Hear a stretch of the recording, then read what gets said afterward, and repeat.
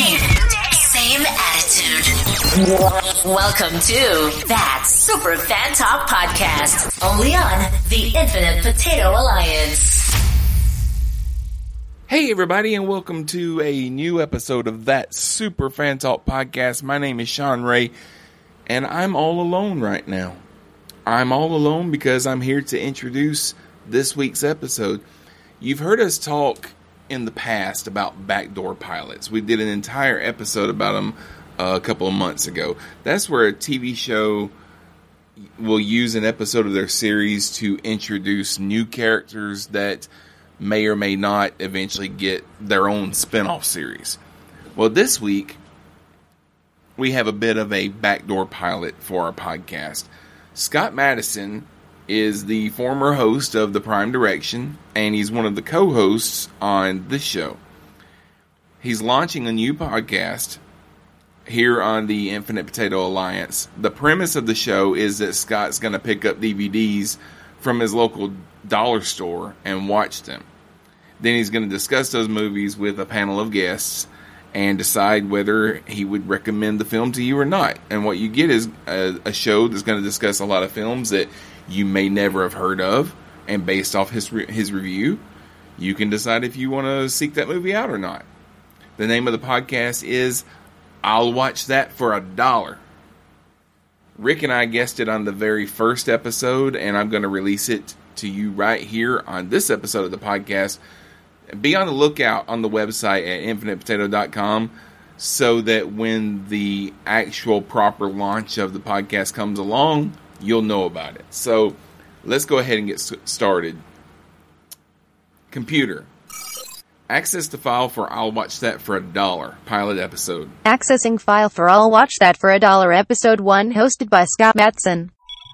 Move that file into the Super Fan Talk Podcast catalog. Cross-referencing with that Super Fan Talk Podcast. Relocating file. Open theme song file location. Theme music accessed. Run program.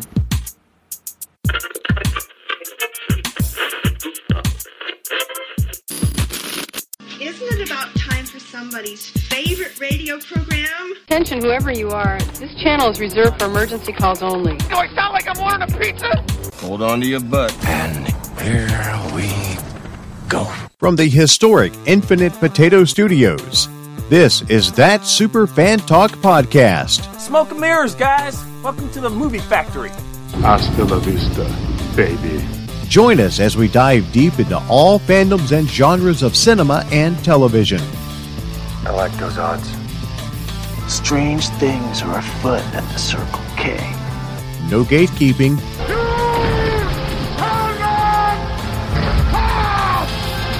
No toxic fandom. And monkeys might fly out of my butt. Now, only inches away from a tall glass of Diet Mountain Dew. Just give me something without any sugar in it, okay? Here is your host, Sean Ray. It's Sean. Shawnee, if you're feeling a little loose. Never the Sean dog, because that's just lame, and I've never been one to chase balls. Easy peasy lemon squeezy. All right, it was a miracle. Can we go now? Keep the change, you filthy animal. Well, here it is, folks. This is the pilot episode. I guess you can say unofficial pilot episode. The test flight episode of a new podcast here on the Infinite Potato Alliance. Working title for this show is going to be I'd Watch That for $1. Why do we call it that? Because I watched this for $1.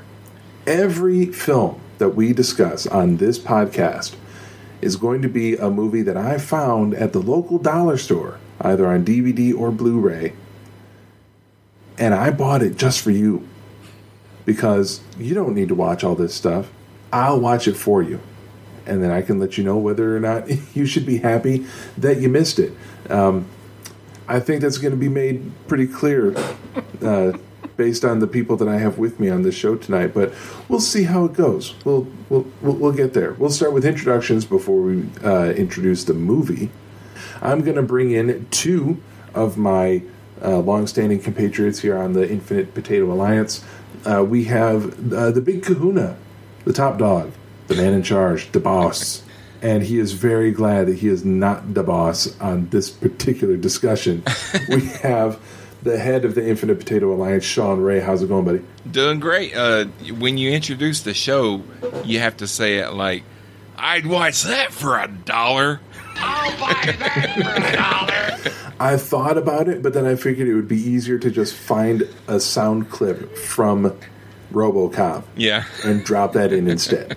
I'll buy that for $1. And I thought there was going to be more to his hello than that. Okay. I was about to make a snarky comment, but I've decided not to. No way. Get out. A snarky comment from... And sitting in the other chair, folks, we have the guy who you might think that he just can't find a way to enjoy bad movies for their badness, and he just doesn't like them. But here's the thing. I think he's mad at them. He's mad at the bad movies. He disapproves of them and the way that they have lived their life, and he thinks that they need to straighten up their act and get it together. These bad movies need to grow up and be good movies.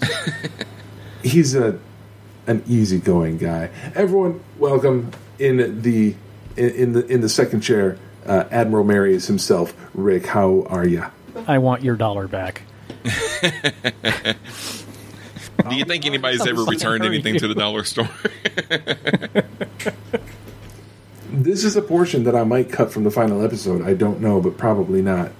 Full disclosure, I didn't actually get this movie at the dollar store. Because there will come a time when I run out of movies from the dollar store. And already my local dollar store doesn't have any movies left. So hopefully they'll get more eventually in the future. But right now, they don't have them. But there are plenty of movies out there that exist in the wide world of the internet, gettable through various means that we will not discuss on this podcast, that should go in the dollar store, that could show up in a dollar store, but I didn't happen to find them in the dollar store. But I may as well have. So I've begun collecting some of those. I have a few dozen as backup. This is one of them because it was easier to allow you guys to watch this one than to try to mail you copies of a physical disc. When you say dollar store, do you mean like Dollar Tree, like a store where everything is $1, or do you just mean like a disc? Okay, I mean exactly Dollar Tree. Okay. Because we have Dollar Tree, we also have Dollar General, and we have thrift stores and stuff. I didn't know if you were expanding out to just all discount stores where you find. Because I know when Blockbuster went out of business, our Dollar General got loaded with movies. Just tons and tons of DVDs. I can imagine that. Yeah. But no, there's a couple Dollar Generals nearby, but I don't go there. Although the Dollar Tree, I love. Yeah. And at present, I don't see any... well, I've seen a few DVDs available at my local Five Below, but I think if I'm going to upgrade from dollar movies to $5 movies at Five Below, that's going to have to be an extra Patreon tier. That'll be an unlockable perk on Patreon, is people can get $5 movie reviews instead of $1 movie reviews. So I think it's time to get to it, people. We're going to make the big reveal. What did we watch to discuss here on this unofficial first episode of I'd Watch That for $1? We have a hot little piece of cinema coming out of the United Kingdom, produced in 2018, filmed in 2013, directed by Cecily Faye, written by Cecily Faye, produced by Cecily Faye, music by Cecily Faye, edited by Cecily Faye, production design by Cecily Faye, costume design by Cecily Faye, fight choreography and stunt choreography and coordination by Cecily Faye, and starring Cecily Faye. I'm going to argue. I will argue about the music part, but we'll get to that. Usually, when one person has done that much on a movie, it is really a sign of quality. Let me just say. It's some teenager that made something on their Mac. At one point, I was thinking while I was watching it that some high school film project escaped captivity or something. I am never getting Cecily Faye on this podcast. I'd say that's not a bad thing. He's so mad at it. Do you hear it, listeners? Okay, he's mad you know at what? the movie. You know what? You're not wrong. This movie pissed me off, and I was still angry when I woke up this morning.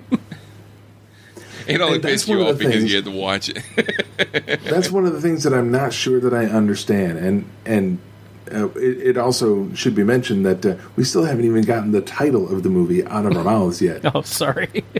Because I got through the credits of one person who, and Rick will say that one person wearing that many hats in the production of one film is a sign of poor quality.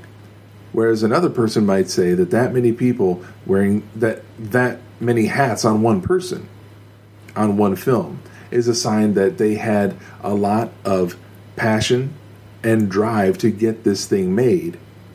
And that's how hard they worked in order to get a film completed.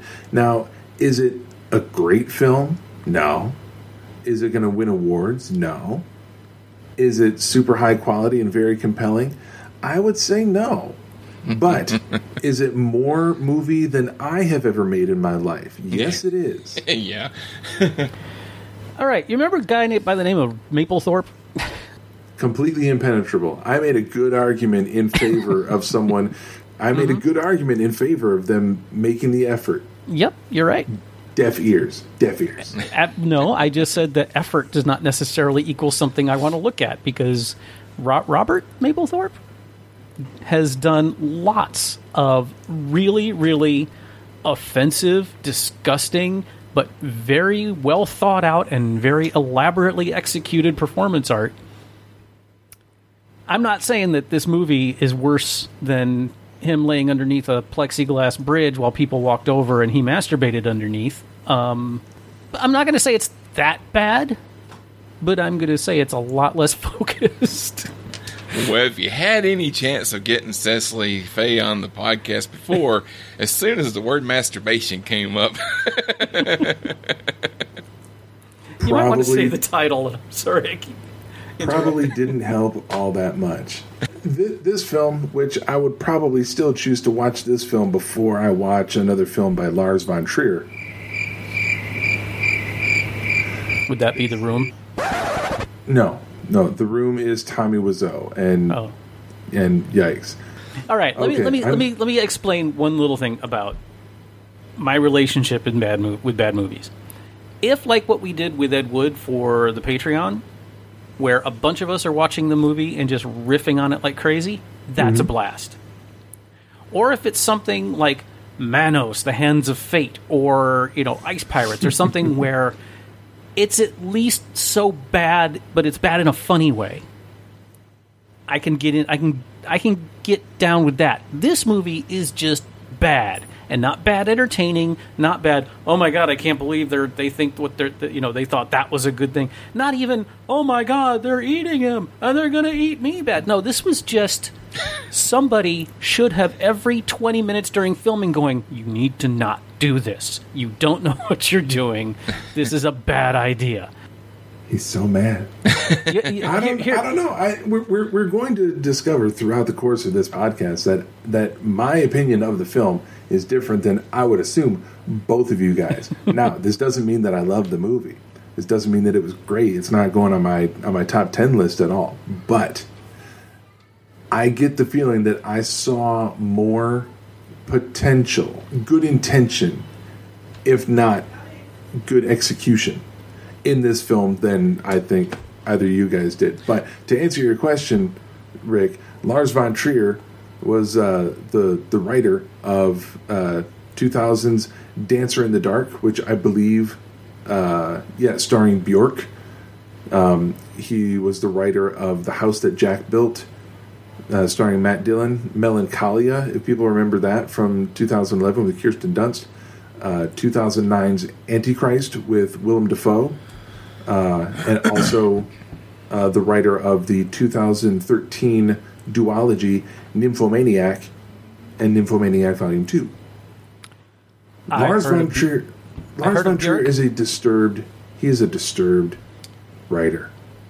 You don't want to watch the stuff that he writes. You don't want to watch his movies. Okay. They're icky. And not just because you see Willem Dafoe's penis in Antichrist. Not just because you see Willem Dafoe's penis penetrating his co-star in Antichrist. No, not just because of that, but because of other things as well. You don't see that sort of thing in this movie that we're discussing today, which is 2018's Babes with Blades, The Flower of Sarnia. That's the name of the movie. I'd watch that for $1, and I did, so you guys don't have to. Folks, this movie is a little bit bonkers. It's a little bit razzmatazz because they're trying to tell what is described, I think in one of the IMDb reviews, it's described as steampunk, but I don't agree. No. I would not describe this as a steampunk film, but it is an attempt at telling a neo-futuristic fantasy story, in a sense, like a sci-fi fantasy tale. Obviously, very much inspired by the story of Spartacus in parts, with some touches of other common sci-fi fantasy tropes thrown in, and a lot of overly theatrical acting. I will say this. I'll say I have seen worse movies than this. Now look at that. Someone said something nice about the movie. I was thinking about this when I was watching it. This reminds me a lot of movies that are done by people that you see at conventions, like pushing their movies. So when I first got into podcasting, there was this company that started sending me emails telling me, hey, you can interview this person from this movie. Here's a copy of the movie. Watch the movie and you can interview them. I was like, cool. This is like a real movie, and this has, real filmmakers and stuff. So I watched a couple of them, and they're like this. They're like this, what's the name of that company that does all the mockbusters? Oh, Asylum. Yeah, they're like Asylum film type things, And there was one that, if you go back and look and listen and go back to like the early days of the podcast, it's all still available. There's an episode, it's like episode 4 or 5, where I interview a couple of filmmakers, and one of the movies was called like New Moon or something Moon. It was a werewolf movie. And the movie was not good. I mean, I know the guy that made the movie, he's not listening. So I can say the movie was not good. But it had Eric Roberts in it. And Eric Roberts is a fantastic actor.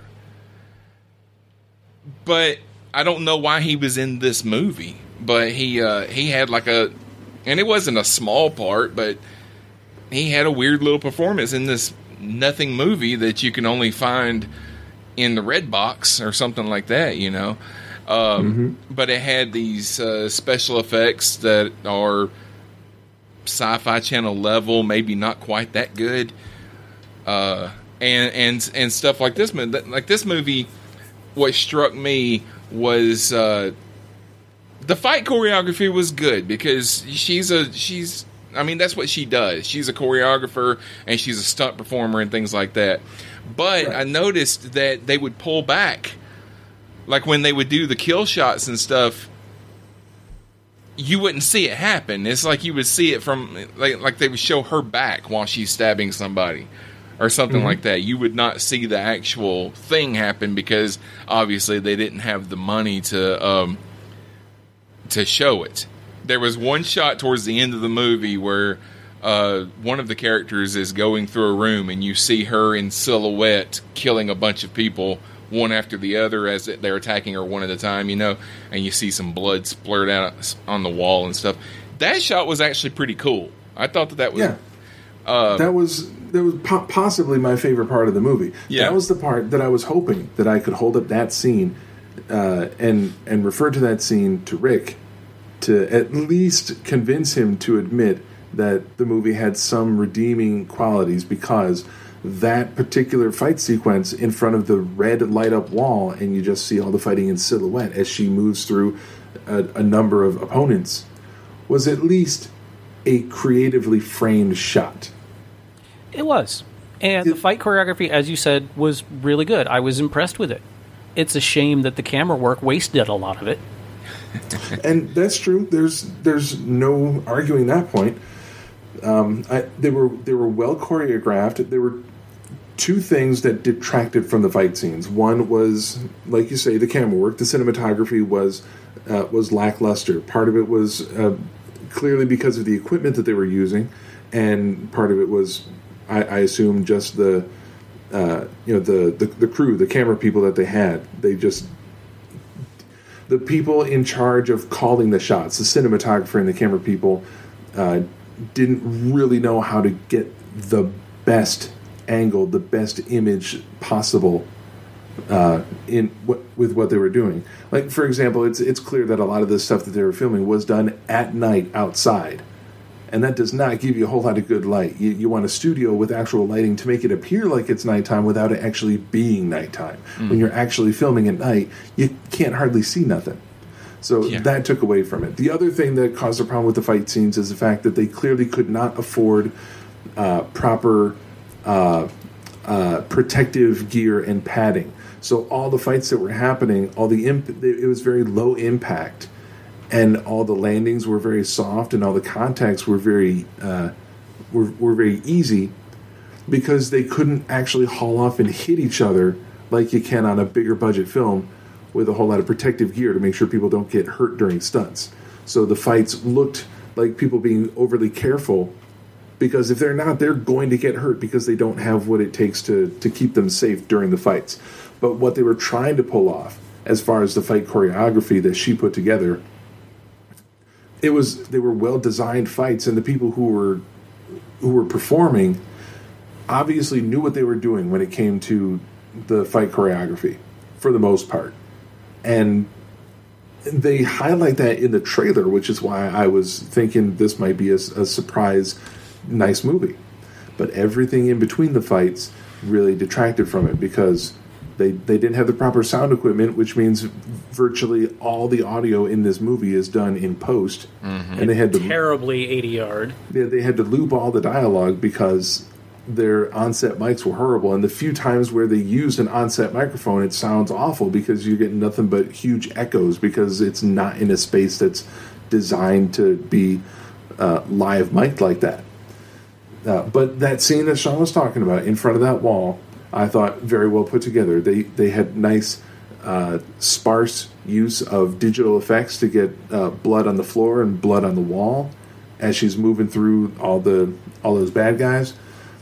And that showed me that they had an image in their head of what they wanted this film to look like. And regardless of the fact that there's a pretty big gulf between what they wanted to make and what they managed to make, they still tried to make what they saw in their minds. And I think even that is worthy of some praise. It also seemed kind of like this lady, Cecily Faye, when she wrote it, it's like she had a big book of tropes.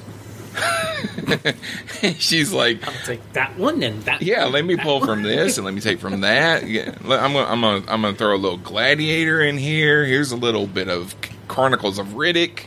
You know, here's some Mad Max a little on the side. You know. For sure. And just kind of stitch together a plot, which, like you say, the plot is just what's in between the fight scenes. So, all right, can I tell you? Go ahead. Sorry. No, go ahead. Rick, yes, Rick, go ahead, please. Where this movie lost me was in the very first opening minutes, because, first of all, I was prepared for schlock. I didn't look this up before I watched it, so I was expecting this to be, classic 13-year-old male boobs and swords fest. You were surprised that there were no naked boobs in this movie, weren't you? I was stunned, to be quite honest. I didn't realize that, if this had been what they wanted it to be, if there had been just a little more effort in the script, and it could have been great. But I'll tell you when it lost me. I used to, as a kid and young adult, I read a lot of fantasy. It was always science fiction, but I also enjoyed fantasy too. But after a while, I got so sick of the, young child watches her village be murdered in front of her and her parents raped to death and is taken away and later finds out she's a princess and comes back for her revenge. And that's right where this goddamn movie starts. Well, I mean, if you and look I at was if you so look sick at the of that. poster, I was sick of that 30 years ago. If you look at the poster, I mean, that's what it looks like. It is. It looks like. I mean, she's showing more boobs on the poster than she does in the entire movie. Well, hold on a second. Which poster are you looking at, Sean? The one that's on IMDb. Where the one that she's in an outfit she never wears in the movie. Yeah, she's got cleavage and she's holding a sword in front of her between her legs. Black leather, yeah. Does anyone has anyone cottoned to the fact that that's not her on the poster? Is that not her? No, I didn't look at it that closely. No, that's a completely different person. Whoever that is on that poster is not in this movie. Yeah. By the way, speaking of IMDb, 2.2. Yeah, 2.2. I'm not the only one. Yeah.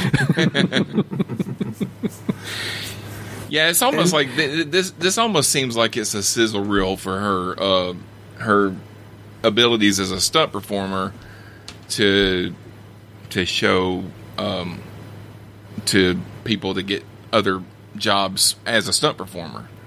Mm-hmm. And to a degree, I can see that. Though at the same time, you can put together a sizzle reel using footage from other better movies that you have participated in and that you have performed in. Just stitch those together, and there's your highlight reel. But to go to this much trouble to write and design and costume and choreograph and film and direct an entire movie, which then takes 5 years of post-production before you can actually get it released in any way. That seems like way too much trouble to go through just to get a sizzle reel. This seems like the norm for something. Like I said, this reminds me of movies that I've seen people at cons pushing. There was a panel at a con that I went to a couple years ago where they showed scenes from this movie that they were making, and it was along the same lines. It was a lot of people that weren't actors getting together and making a movie. It's just a little bit better than a fan production. But listening to their story and to some of the other stories, there was a zombie movie that was pushed at Magic City Con a few years ago. They go in and they make the movie, and then they take a long time in post-production because they run out of money usually shooting, and then they have to get more money so that they can finish doing the editing, and then they have to find somebody to actually put the movie out. So that's usually what they're at cons trying to find somebody to show their movie, and then they wind up showing it at like 3 o'clock in the morning. That is not an excuse to put out a crappy movie. Clerks and Evil Dead, 2 examples of exactly what you're talking about, that launched the careers of the people that made them. Yeah. And if you watch Evil Dead, the original first one, it's terrible from a production standpoint, especially when you get to the Play-Doh effects at the end, but it's still an awesome film. And Clerks, for all of its flaws, I compared Clerks the first time I saw it to like a broken pearl necklace. Yeah. Don't titter. Settle down, Beavis. It's just, there are huge gaps in the quality, but when it's good, it's great. And there is nothing other than the occasional fight sequence in this movie that even reaches good. Where was this warehouse that they seem like that's the only location that they had to shoot? I don't know, but it was about 30 degrees in there, and I really felt sorry for all of the people working because they're all wearing skimpy little outfits, and it's freezing in there. And then you got the guy who thinks he's either Richard O'Brien or the dude that played Mary Poppins in the Guardians of the Galaxy movies. Oh, okay. Oh, the guy who thinks he's Michael Rooker, John Robb as Seth, who he was definitely hamming it up in front of the camera, but his line deliveries in the ADR was wow. It's the guy with the real deep gravelly voice. Yeah, the one with the control device on his wrist that he would use to control the pain-giving control necklaces that everyone wore, which is a totally unique. He wasn't reminding before seeing sci-fi effect. Brain. What is brain? Yeah, he wasn't reminding me of Michael Rooker. He was reminding me of Clancy Brown from the first Highlander movie. There was a little bit of Kurgan, a little bit of Michael Rooker. Yes, he was definitely overplaying it. It was very clear to me that these were these were stunt performers first, actors second. Mm-hmm. For all the people in the lead roles, some more than others, because some of these line readings, especially from those who were clearly not British in origin, wow. Yes, it does make you wonder, how does a filmmaker allow line readings that are this off the mark to make it to the final film? Well, it's because it's a film being made by people who are not experienced or skilled at making quality films. They're trying their best outside of their comfort zone. When their comfort zone is fighting on camera and they're trying to make an entire movie on camera, they're not going to be as good at the latter as they are with the former. But this is a movie, and this is not going to be the case for this entire podcast series. There are going to be movies that are discussed on this show that are just going to be big piles of poop. And we're going to say so. We're going to say so very clearly. But this film... What's up, baby? It's not good. Nice sweetheart. But they tried. And that's what I like best about it. Second to that scene in front of the red LED wall. I did like that. So, second to that scene, I like the fact that they tried really hard with this film. Even though they missed the mark, even though they didn't do a great job, they wanted to do their best. And sure, the cameras that they used and the lighting that they used definitely made this look like a porn. Yeah. It absolutely looked like a porn movie. Can I read you something from my notes? Is it porn? All the production value and acting prowess of a 70s porn film without anything else interesting. It's a little better than a 70s porn. I call it a 90s porn. Yeah, I was just going to say, I don't know about 70s. Maybe 90s to 2000s porn. I mean, it's clear that the cameras they're using are more HD than what they had in the 70s. But it does look a little bit like some of the modern day porn parodies you see, like Star Trek. I think they called it Star Trek: The New Generation XXX porn parody. I wouldn't know that they did a recreation of the bridge of the Enterprise D. They did a recreation of the Captain's Ready Room. They actually put out a copy. I heard about that a while back. They put a copy of that out. That they took all the sex scenes out and just put out all the acting. And because it's actually you put up air quotes on that, right? Yeah. Acting, yeah. But it's actually a decent Star Trek story. It's just got XXX sex scenes in between all the acting scenes. And because you never realize that Ro Laren and Worf were that close. Yeah. Yes, that's an actual scene from the thing. How do I know? Don't ask questions. This is my show, not yours. Back to Babes with Blades, the Flower of Sarnia. Like I say, they tried. I wanted to mention it's not great, but they did their best. I wanted to mention. I mentioned earlier the music. So you said that she did the music.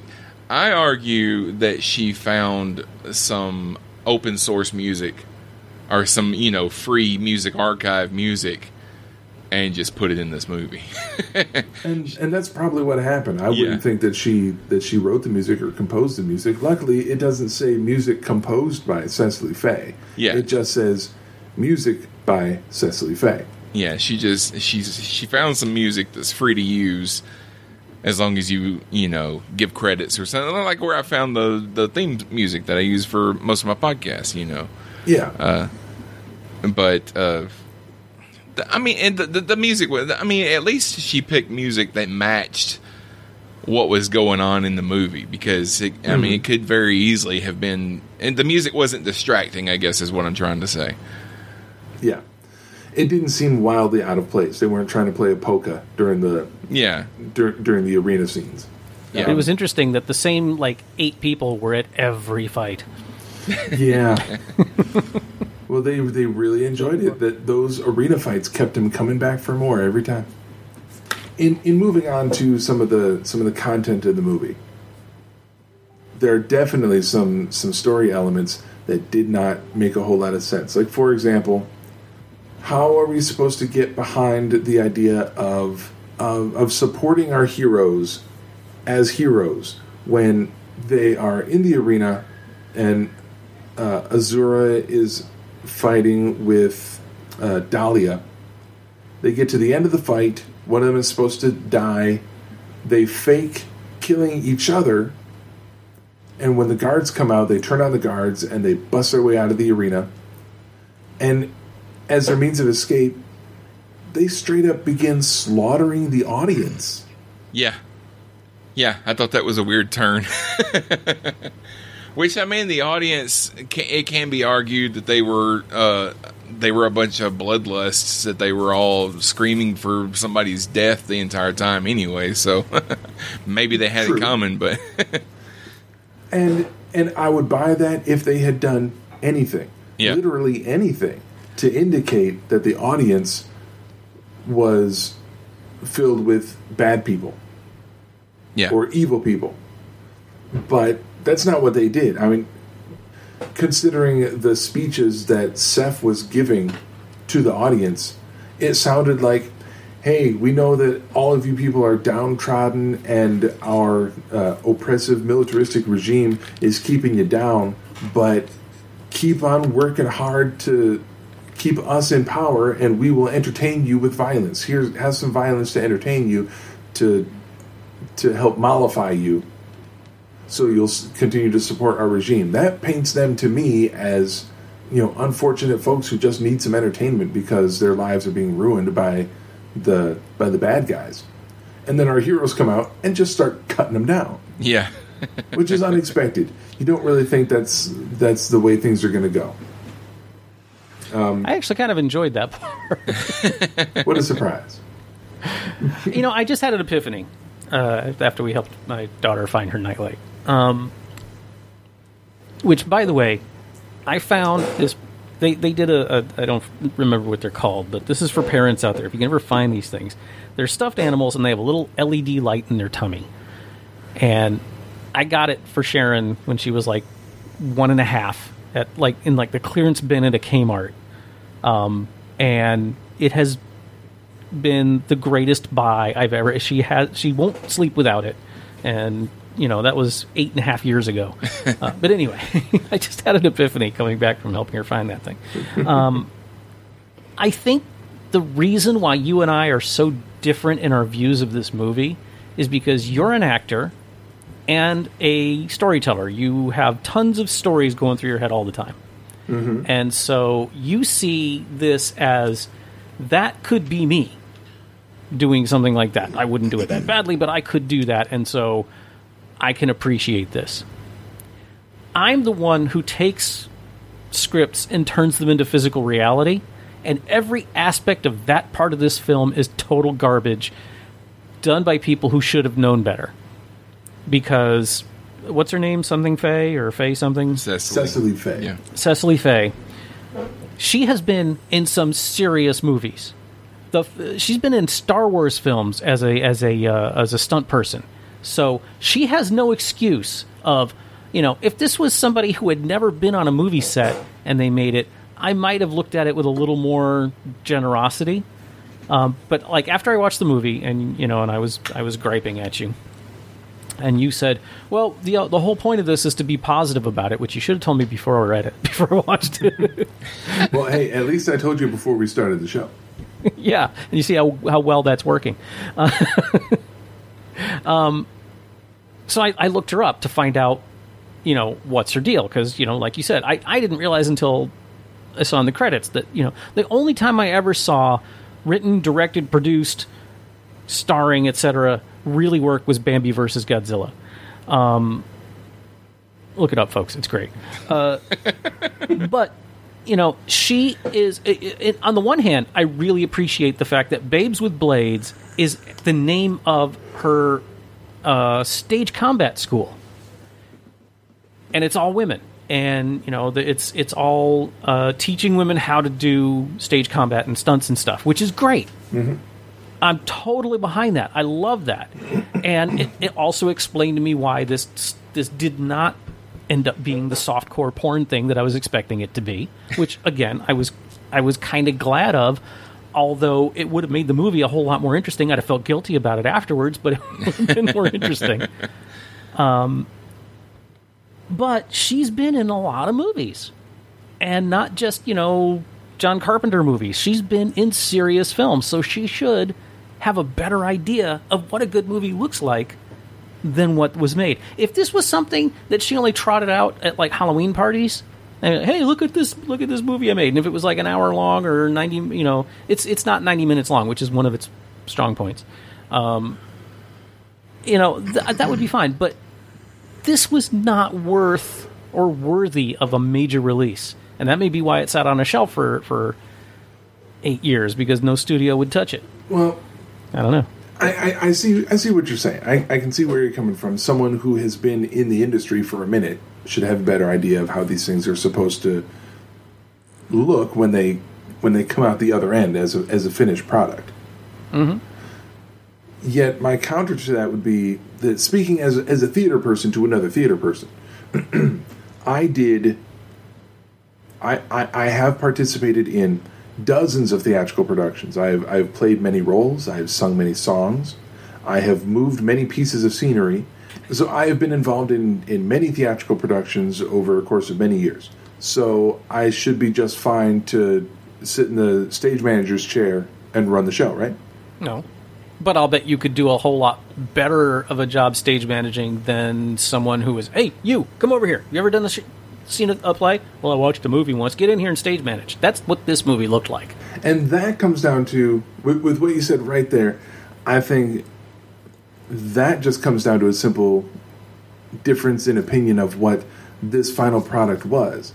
Because I think you and I both agree that it does not look like a quality cinematic release.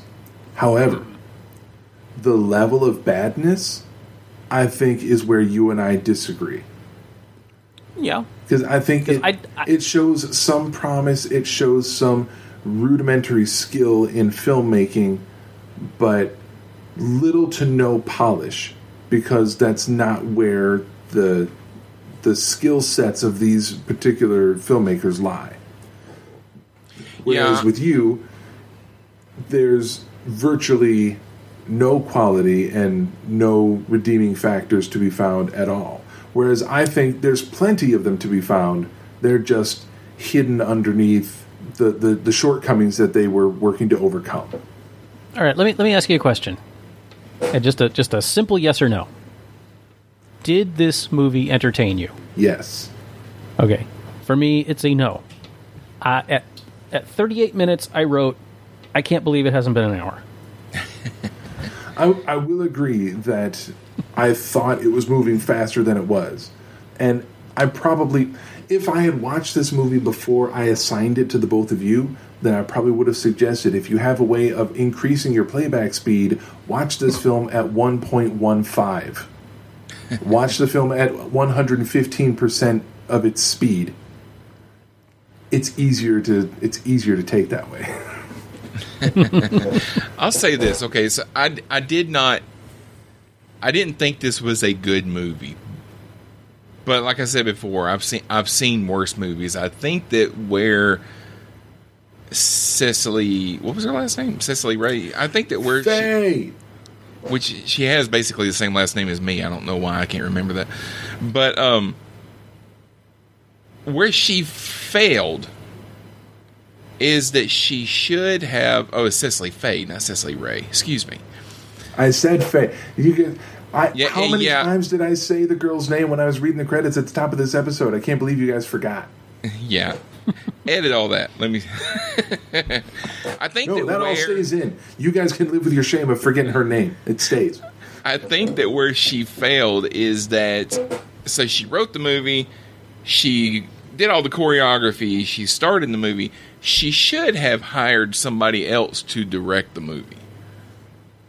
And I know that there was probably money issues. She didn't want the budget to go that high. I don't know if this was like a Kickstarter thing or something like that. But not in 2013. If she had hired someone else, maybe someone that had directed something before, even if it was like a music video or something, to come in and direct her so that she's not doing the choreography, trying to do fight scenes, and watching the playback and trying to direct it all at the same time. I think she was wearing too many hats on this movie. It might have been better if she had, kind of given some of those jobs to somebody else.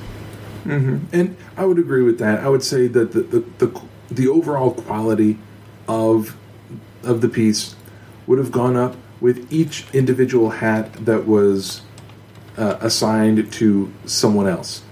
Or at the very least, assigned to someone with more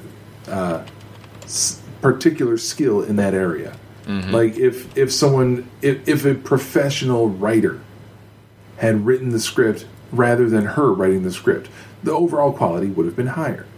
If a professional director had directed this film instead of her, would have been higher. Production design, costuming. If a professional costumer instead of a stunt person was in charge of the costuming, the quality on the film would have gone up. Every task that she undertook probably would have been improved if a professional person trained in that field had done it instead of a stunt person doing all that stuff. However, since they couldn't afford drop mats during the fight scenes, so people had to gently lay themselves down onto concrete instead of falling onto a pad off screen. Yeah. If they can't afford that, then they probably can't afford to hire people to do all those other things. So, right. Again, they're doing the best they could. And I'm trying to judge the film on its potential and its intention rather than what we got. And it's hard.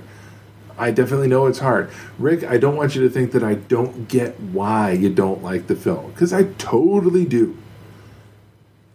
I just was able, and I'm sure that there are going to be other movies that many people will see potential in that I will not. But this one, the roles are reversed. I must have just been in a good mood when I watched it, because I was able to say, you know what? That was not a good scene, but I like what they were trying for. I don't know how I was able to do that this time, but I was. The budget was $250,000. Yeah, $250,000. That's below low budget. That's minuscule. Yeah. Yeah. That's like the catering for a big movie. The catering for this movie was Jack in the Box. I want to talk. Like I said, do they have Jack in the Box in the UK? Oh, I have no idea. Probably not. I can appreciate the potential. I can appreciate the I'm sure that Ms. Faye had to move heaven and earth to get this film made. I just don't think I should have had to watch it. I've got questions about the title. Because the title... What did you think? Well, Scott, you picked up the movie, so you saw the cover and everything. Rick, what did you think this movie was going to be about when you heard the title, Babes with Blades? Like I said, I didn't think the plot was going to matter because I was expecting a lot of nipples in this one. The first thing that came to my mind, this is going to be like a roller derby movie. This is going to be one of those roller girl movies. Like Blades, I was thinking it was, rollerblades. Rollerblades? Oh. Yeah. Oh, no, I was expecting swords. I had no doubt. I didn't expect it to be a, Riddick meets Dune meets... But whatever. But the movie, when you watch the movie is trying to take itself seriously, but the title makes you think that it's tongue in cheek. Babes with Blades. That doesn't sound like a movie that's taking itself seriously. And then they added on this Flower of Sarnia to it. It almost makes me think that Flower of Sarnia was supposed to be the name of the movie, and then they added the Babes with Blades because they couldn't get anybody to carry it without that. Well, the thing is, her theater company is Babes with Blades. I'm looking at the website for it now. Well, I'm doing some lookup on that myself. I believe that the Babes with Blades theater company is not at all connected with this film. Babes with Blades theater company, copyright 1997. Mm-hmm.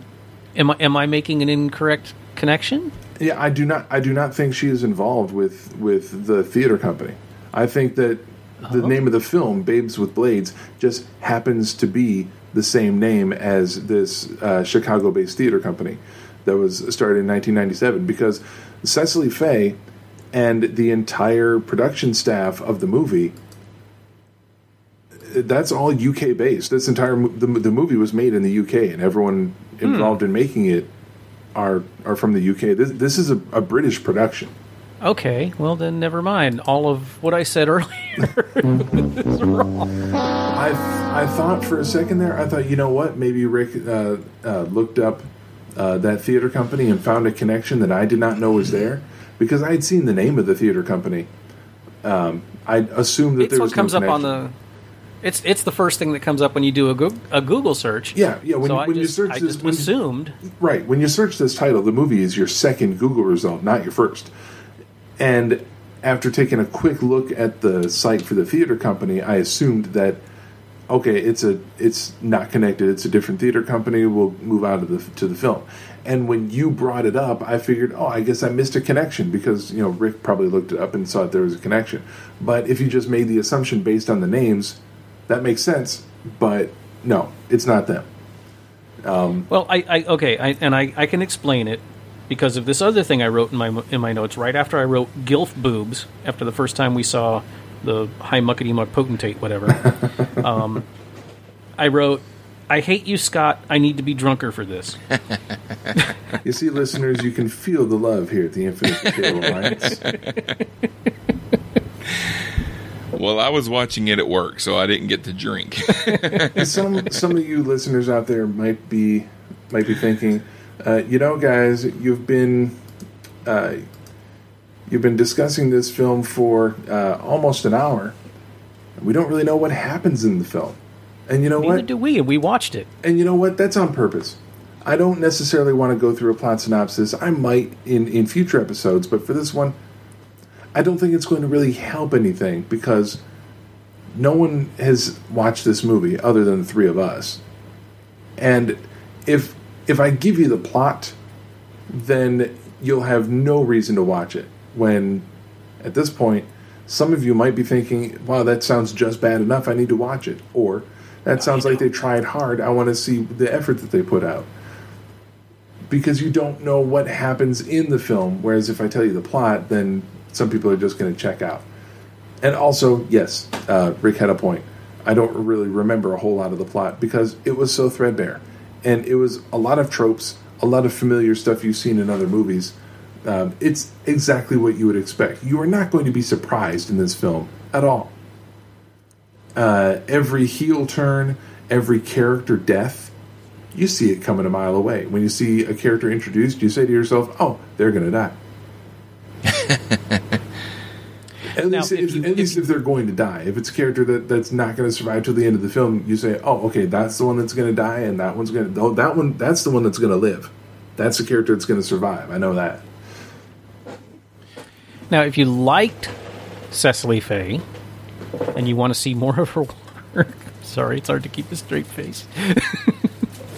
Her next movie that she wrote, which was directed by Ross Boyask, is Warrioress, and it gets a 3.0 on IMDb. So it's it's moving up there. And it's actually got some other people that were in this movie in it as well. It's like she carried over a lot of her personnel, a lot of her people in it and stuff. But this one, I mean, you don't have to just find it at the dollar store. You can find this. This is on Amazon. It's on YouTube. All of that stuff. It doesn't surprise me that Babes with Blades, The Flower of Sarnia, is on YouTube. I did read on one of the IMDb reviews that it was on Amazon Prime, able to watch for free. So if people want to see it, there are ways to get out there and check it out. I don't know if you necessarily want to pay a lot of money for it. You know, also at the bottom of the IMDb page of Warrioress, more like this is Star Hike. I think that's an H. Starring Claudia Christian and Jeremy Bulloch. Saw that one. I didn't actually see the movie. I saw that was on the You May Like. And to what Sean was saying a second ago about some folks that were in this film also showing up in Warrioress, my assumption is that a lot of the people in this and the other, so both these films, are probably other members of Cecily Faye's stunt team. Probably. So they probably work together on many projects already. And this is them making the projects rather than just working on the project. Yeah, because I know the lady that played Section Commander, she's also in Warrioress. And you know what? I'm not going to completely say don't watch this movie. I'll say if you are into fight choreography, you might find something in here that you like. So I'm not going to say just completely pass on it. Because, you know, somebody out there might like it. I don't know. But I watch a lot of stuff that people consider bad. I grew up without cable, and I had to watch just whatever was on, and I got to it created a tolerance in me for bad stuff. So there is another movie called Babes with Blades. I kind of wondered if she was Prime trying to Video. start a series calling this Babes with Blades, The Flower of Sarnia, like if there was another Babes with Blades coming that was called something else. Two rival office workers settle a dispute with a sword duel. Oh, wow. And this just brings up such a cornucopia of movies that are what I expected Babes with Blades to be. Dracula's Daughter, Violet Rain, Caveman Did First.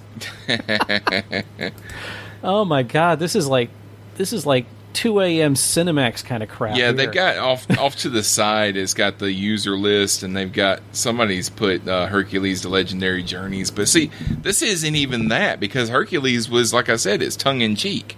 It was supposed to be a little off kilter, it was modern speak and the modern acting set in a past time and all that kind of stuff. This was what I like to taking call itself syndicated schlock. Yeah, but this is taking itself seriously. So, which is why I don't think that the title that they used is their original title. I also noticed that they don't have food and water, but they have tons of lipstick.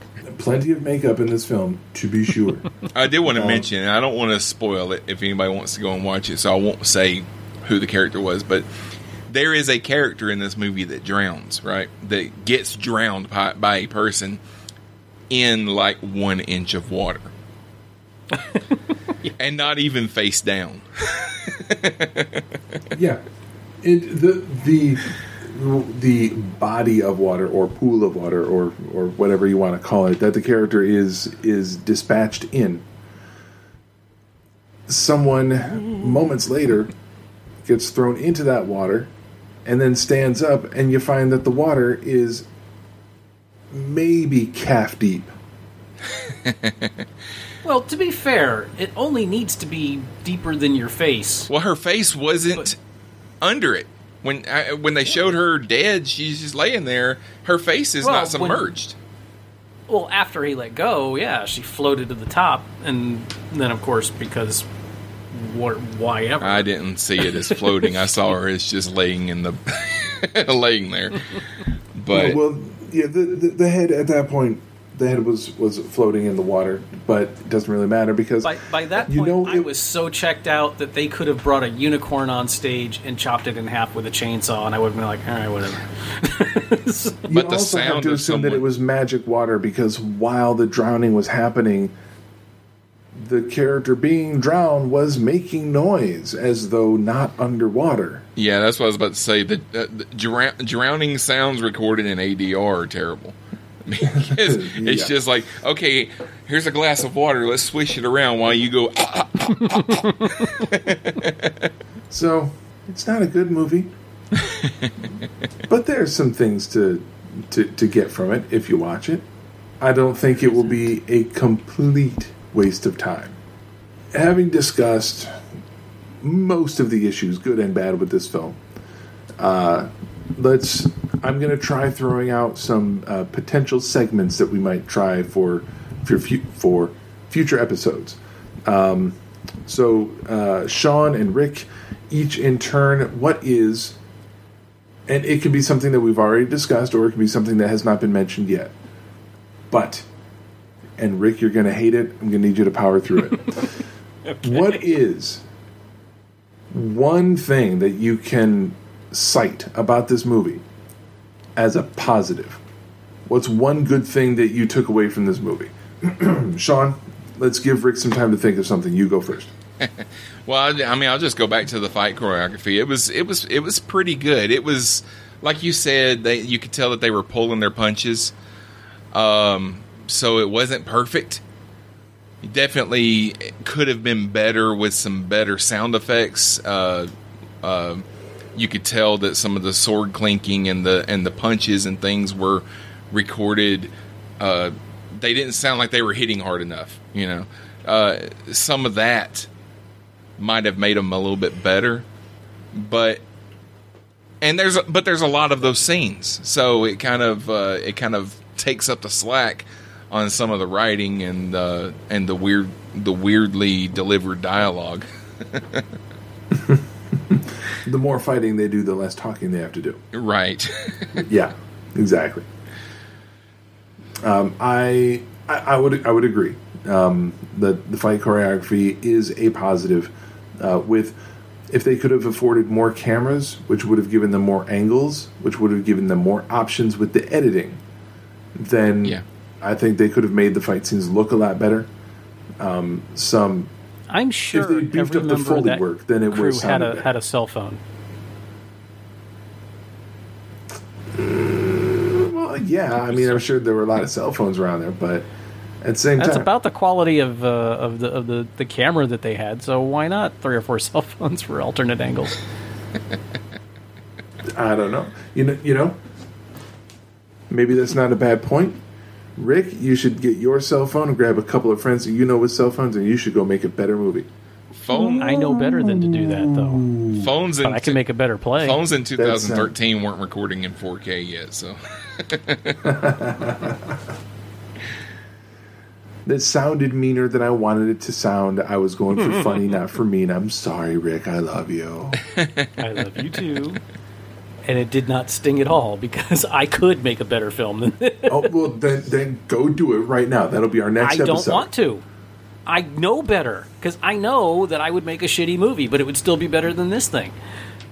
That's why I don't make movies. So if it's going to be better than this thing, then it can still at least qualify to be on this podcast. So, dude, my last colonoscopy film was better than this thing. Man. She's never going to come on this show. I actually have something good to say about this movie that we haven't already discussed. Is the good thing the fact that you're not watching it right now? No. I have a legitimately good thing about this movie. Yeah. Sean, be quiet. Keep your mouth shut because if you talk too long, you might take it back. One thing I did like about it that was sadly totally wasted by the rest of it being garbage, excuse me, is that all of the main characters were women. And that almost all of the most powerful characters were women. Now we had the Wesley stand-in farm boy get me that picture jailer dude,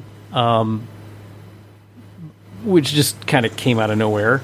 But it was a very girl power movie that I really wish it had been better, because that aspect of it was awesome. Mm-hmm. Yeah. Gotcha. You didn't think I'd have anything really good to say about this, did you?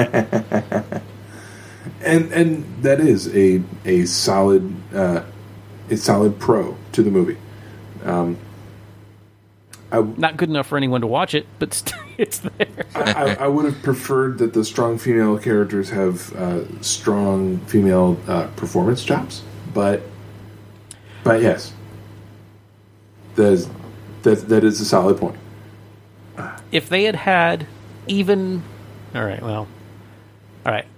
I will grant you that I did not expect the budget of this film to be as low as it was, because even in 2013, $250,000 is hardly anything. That's just barely. I mean, what did Kevin Smith say? He made Clerks for 15. Nah, I think it was, and like, that was in 1990 something. I think it was like 25,000. I'm sure I can find it here. Yeah. He took out a bunch of credit cards and maxed them, but that was like 1992. And he quit film school so he could get his that. tuition back, and yeah. So in 2013, $250,000 was a pittance. Yeah, and so I gotta give him credit for it looking. I can't believe these words are going to come out. I gotta give him credit for it looking as good as it does for that much. But maybe if they had an actual budget for the film, even $1 million, which is considered low budget,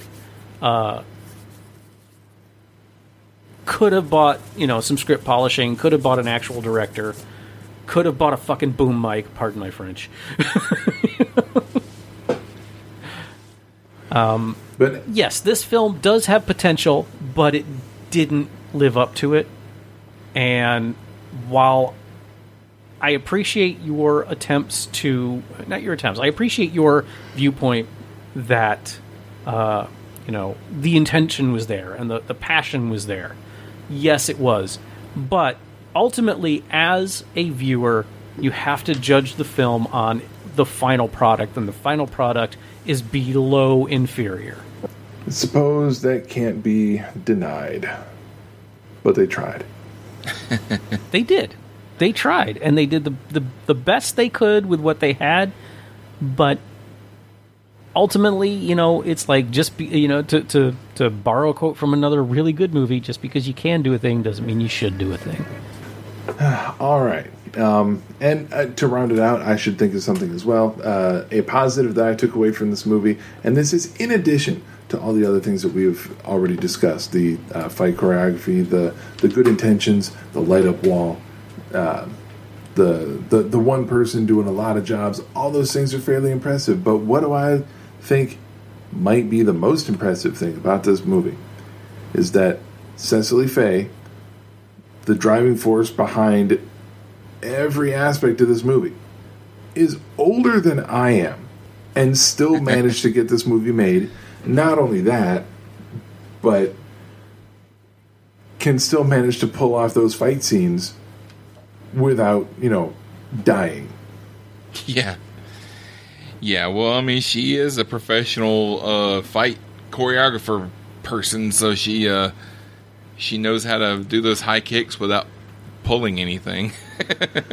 Well, I choose to view the entire world from the viewpoint of anyone my age or older is incapable of any feats of physical strength or prowess. Anyone my age or older is essentially crippled. We're all disabled. I view the world this way only because it makes me feel better about all the array of noises that I make whenever I stand up from a chair. Or when I sit down in a chair.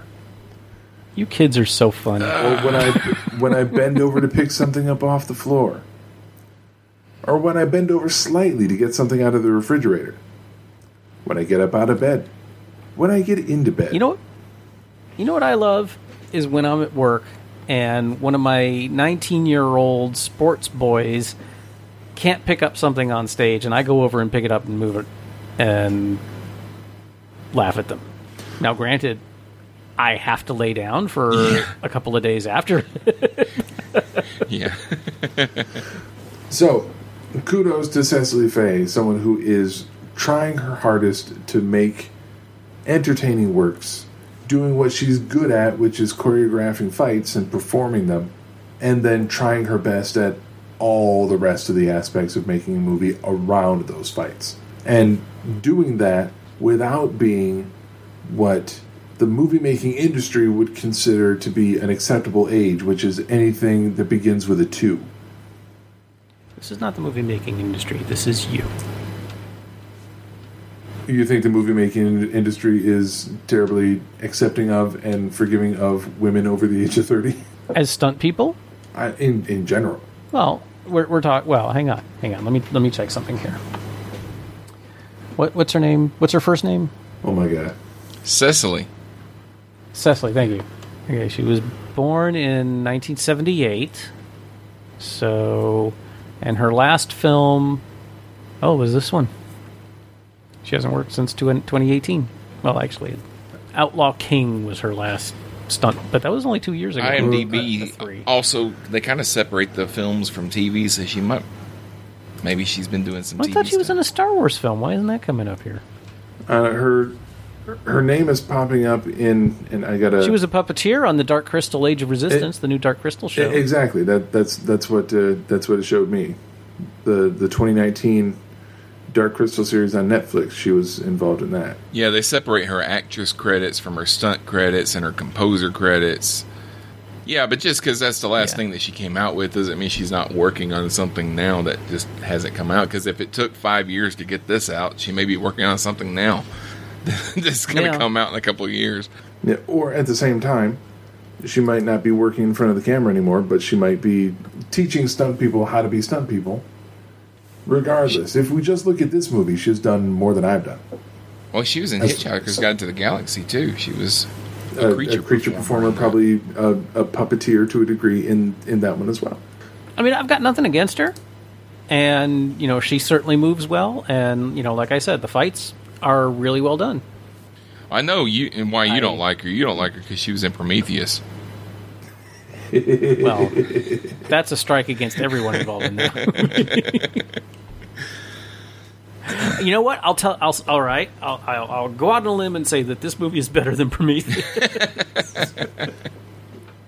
And if that is not a positive note to end on, then I don't know what is. Folks, I think that's going to wrap up the general discussion for this episode's film feature focus. That's horrible alliteration. I'm not using that one again.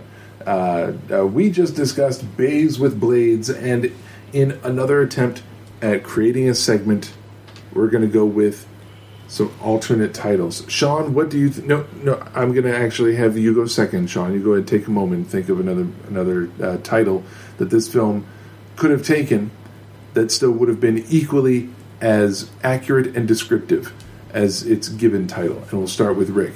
Rick, if you could rename this film accurately and descriptively and safe for work, what would you retitle this movie? Crotch Cam of the Galaxy. Crotches? Was that actually your thing? I just assumed that was a joke. Well, actually, in my notes I wrote Gynocam, but there was a lot of high kicks and mini skirts with the camera right there. Chaos in the editing room. I have no idea. I do want to say, I'll give mine in a second, but I do want to say that knowing people that create costumes for conventions and things like that, and for videos and movies, the costumes in this movie were actually pretty good. I think they did a really good job with the costumes. They weren't overly sexualized. I mean, there were some skimpy outfits, but they weren't overly sexualized like you go to a convention and somebody dresses as Wonder Woman, but it's a really over sexualized Wonder Woman, you know. It's a sexy Wonder Woman. Yeah. A lot of double-sided tape went into the outfit. Yeah, and some of it's basically body paint, but the costumes for this they worked for the fights, so they weren't too cumbersome for the movements that they were trying to do and everything, and they looked like they actually belonged in the period that the movie was supposed to take place in. So, for the most part, although you get to the end of the movie, literally the final scene of the movie, you see Azura, the hero of the film, and the right hand man to the villain, who ended up doing a turn at the end and becoming a good guy. For absolutely no reason whatsoever. He was 100% wearing someone's Ren Fair costume. Yeah, well, they probably ran out of money by that point. 100%. There was someone on the production staff that was like, "Hey, I've got my Rennie gear in the boot." That's what they call the trunk over there in the UK. Yeah, I've got my Rennie gear in the boot. Let's see if that'll fit you. It was absolutely a simple pirate peasant shirt, white long poofy sleeves with laces up to the collar, and a simple leather belt and big billowy pirate pants. It was straight out of the Ren Fair. Is what that guy was wearing. I had to throw that out as long as we were talking costuming. But Sean, what would you call this movie? I would call it either Gladiator or I could be wrong. Citation needed. I think that title is taken. Probably. Lady Gladiator. I don't know. I would probably, just off the top of my head, probably just The Sword of Sarnia. Probably better. Or The Flower of Sarnia, as the subtitle states. If they cut the babes with blades, might have been a little bit easier. But again, this is a very fight-centric movie. So if you're removing blades from the title and leave it as just The Flower of Sarnia, then it sounds too nice. It sounds too dramatic. It sounds too flowery. Flower of Sarnia. Get it? So yeah. And the whole flower thing was stupid as... The Sword of Sarnia, I'm just going to breeze right past it. The Sword of Sarnia, yes, you're right, probably would be better, because then you got the alliteration. It tells that it's going to be a movie with swords in it, so that's the fighting. Sarnia, alien planet, kind of silly name, but they went with it. Yeah. I like your title. I think your title probably would have worked. My alternate title for this film, considering the fact that, especially in the first half of the movie, it's very clear they're trying to set up a Spartacus vibe, with Azura being captured and then put into the arena and having to fight for her life and her freedom, and then she escapes and she gathers followers, and then she comes back to dethrone the bad guys that were in charge, even to the point where she leaps from the floor of the arena up to the upper level of the audience, where the big bad guy is standing and watching, which is exactly what happens in the finale of the first season of Spartacus on Starz. I can't remember when that series came out, but the first season ended with him leaping from the arena floor up to the balcony. It was around 2010, 2011, something like that, yeah. Mm-hmm. So because they're clearly trying to tell a Spartacus story, and it's a sci-fi tale because it takes place on a different planet, somewhere up in the stars, and obviously you gotta call it Starticus. Folks, I hate you even more now. Folks, that's going to wrap it up for this first unofficial pilot episode of I'd Watch That for $1. Let us know what you think of it. Future episodes will probably be a little bit more polished. We'll have a better idea of what we're doing before we get into it. There's going to be more of an agenda, more of a framework. But we at least wanted to try having a discussion about a film that virtually no one in the listening audience will have had the chance to see. And I don't know about you guys, but I had fun talking about this movie, knowing full well that people don't really know what we're talking about. But I think they'll be able to follow. I hope so. I've been telling myself for 5 years that I was going to get my shows were going to have more of a structure, and they still don't. So. Right. So, listeners, structure is for the weak. Structure is for the weak. Listeners, did you enjoy listening to us talk about this movie that you haven't seen? If you did, let us know. Did you find it difficult to follow this discussion about a movie that you haven't seen? If you did, let us know. Feedback is always appreciated, and that goes into forming the structure for the week in future episodes. Let us know what you think of this format. Let us know what you think of this new potential podcast series. If you like it, then hopefully we'll spin it off into its very own feed, very own show, and then you can unsubscribe to that Super Fan Talk podcast and subscribe to my show instead. Hey. I don't have to do that.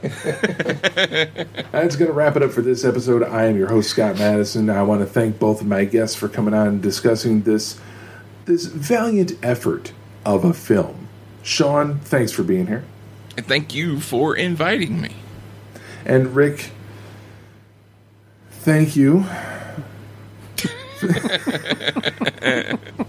No, but seriously, I know that it does, and this is not to make fun. I know it takes effort to watch stuff that isn't necessarily quality production. I know it's not always easy, it's not always fun, and it can be a little bit draining, and it's not terribly easy for everyone. So I do want to say thank you for watching this film and coming on and discussing it with us, and not just saying the F word. I only dropped one, which this film deserved a lot more than that. So I'm. I would say, those of you listening now, you get to go out and do one sin, because I've watched this movie free. All right, Sean. A little blasphemy at the end. What the hell? Sean, Jesus, thank you for joining me on this. I didn't know you had that kind of authority. Now that we have the sacrilege and the blasphemy, I think we've got all the bases covered. So that brings us to the end of this episode. Ladies and gentlemen, we watched Babes with Blades, The Flower of Sarnia for $1.